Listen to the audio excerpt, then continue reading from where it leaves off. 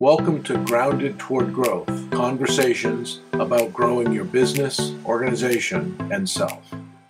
Hey, Rick, how are ya? Hey, Gracie, how are you? Good to see you I'm again. great. Yeah, Likewise. awesome. So today, Rick, I have a question for you. Okay.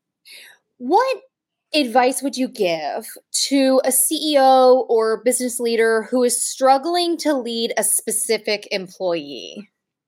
Uh, yeah, well, Gracie, during my one-to-one conversations with my members, these kinds of things come up very frequently.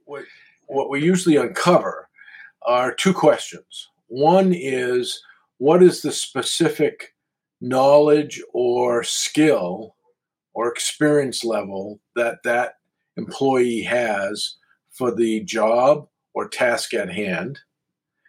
And the second question I like to ask is, how confident are they in being able to do the work? How committed are they to do the work? How motivated are they to do the work? Yeah. And so these are two critical questions: their ability, their capability, and their motivations. And so I've got a model that really is based on called situation leadership. I'd like to talk to you about it. Great. Situation leadership really was rolled out in 1969 by Paul Hershey and Ken Blanchard. Their book was Management of Organization Behavior. I had the good fortune of meeting Ken when I was working for a paper company, Champion International, back in the 80s. And at Champion, we used situation leadership throughout the company. All management, all leaders, from first line supervisors to the CEO, went through regular situation leadership training. And it was about those two fundamental questions. What are the capabilities, skills, knowledge, and experience? And what are the motivations or engagement for a person relative to their job or relative to a task? And so the first step is determining their readiness level around those two questions. And so I like to first identify what's called the readiness levels 1, 2, and 3, and 4. Readiness level 1 is someone who has fairly low capability, but is relatively motivated. So think of a new employee or someone right out of college that you bring into your company. Not very capable, not very experienced, but really quite motivated. Over time, as that person is learning the job and perhaps struggling with the job because of their capability, they move to readiness level 2. And that's where someone has still relatively low capability, but their motivation is also waning.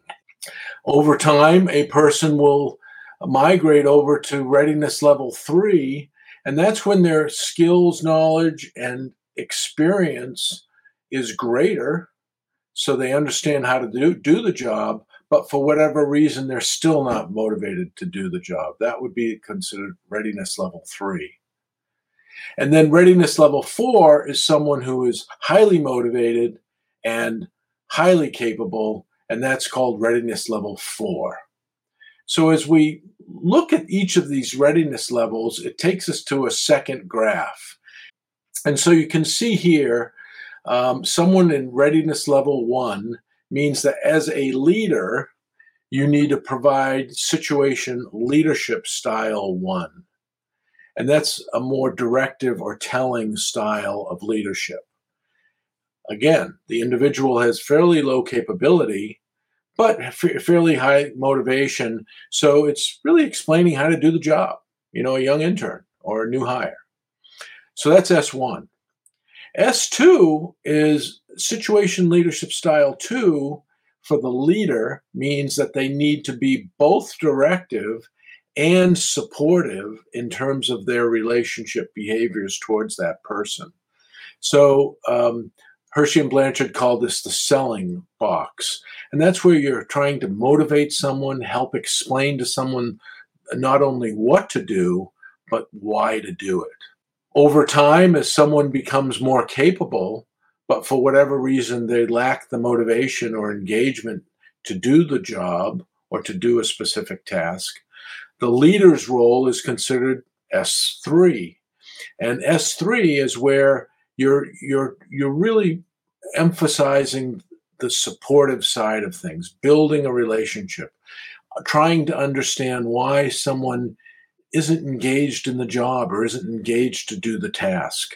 So that's where you want to involve them and engage them. So Hershey and Blanchard call this the participating box. And then the final stage, the final style of leadership is S4, Situation Leadership 4. And this is where you have a highly motivated person, a highly capable person.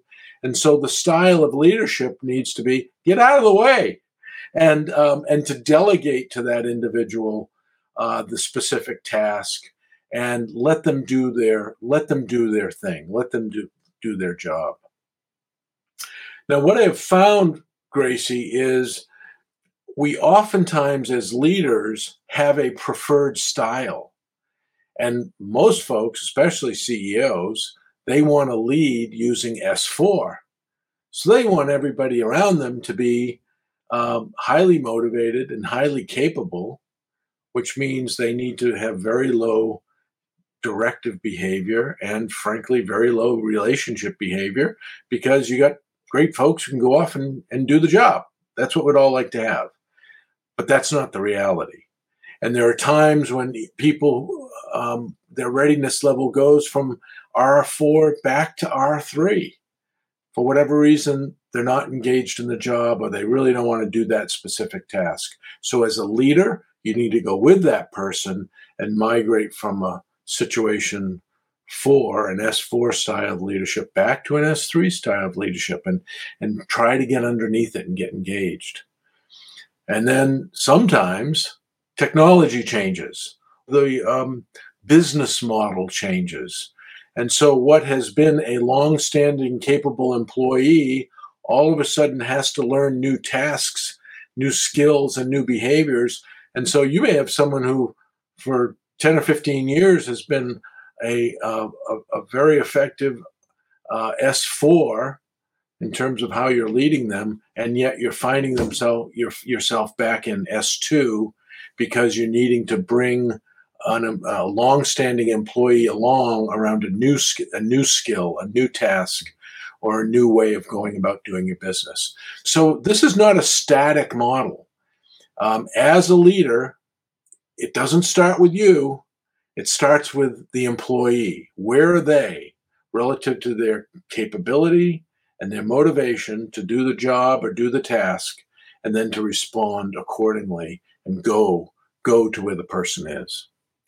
So, Rick, do you have a specific example of when you or one of your CEOs had to use this and reevaluate their leadership style? Yes, great question, Gracie. As a matter of fact, I do. I was meeting with one of my CEOs just this week, and he is the CEO of about a $35 million manufacturing company. And part of what they're wrestling with is the need to move from really old school, handwritten project management kinds of processes to computerized processes. Sure. So as they're growing and scaling, the projects are getting bigger, they're getting more complex, and there's a lot more of them. And so the old paper-based multiple copy forms that they've been using for decades just isn't cutting it anymore. And so they're looking at and in the process of purchasing a software system that will manage their projects in a much more efficient and effective way, especially as they get more complex. And the superintendent, the manager of the shop, has been there for almost 40 years now. And it's a very difficult shift for this person. And so they've gone from an R4 all the way back to an R2, where their capabilities are now much lower. Their motivation to try and implement a software system is almost non-existent. And so the CEO is really struggling with, do I try to move this person along in terms of their capability and motivation for a new way of doing project management work? Or do we need to find another opportunity for this person and bring someone else in who has both the capability and motivation to implement these kind of new systems? And as technology comes into the workplace, we see this all the time, where people who are you were leading as an S4, now you find yourself leading as an S3 or S2. So thanks for asking. Great question. Yeah, I hope it works out for your CEO and that Yes, they well, figure out a solution. it will need to. Absolutely. I'm glad they have you.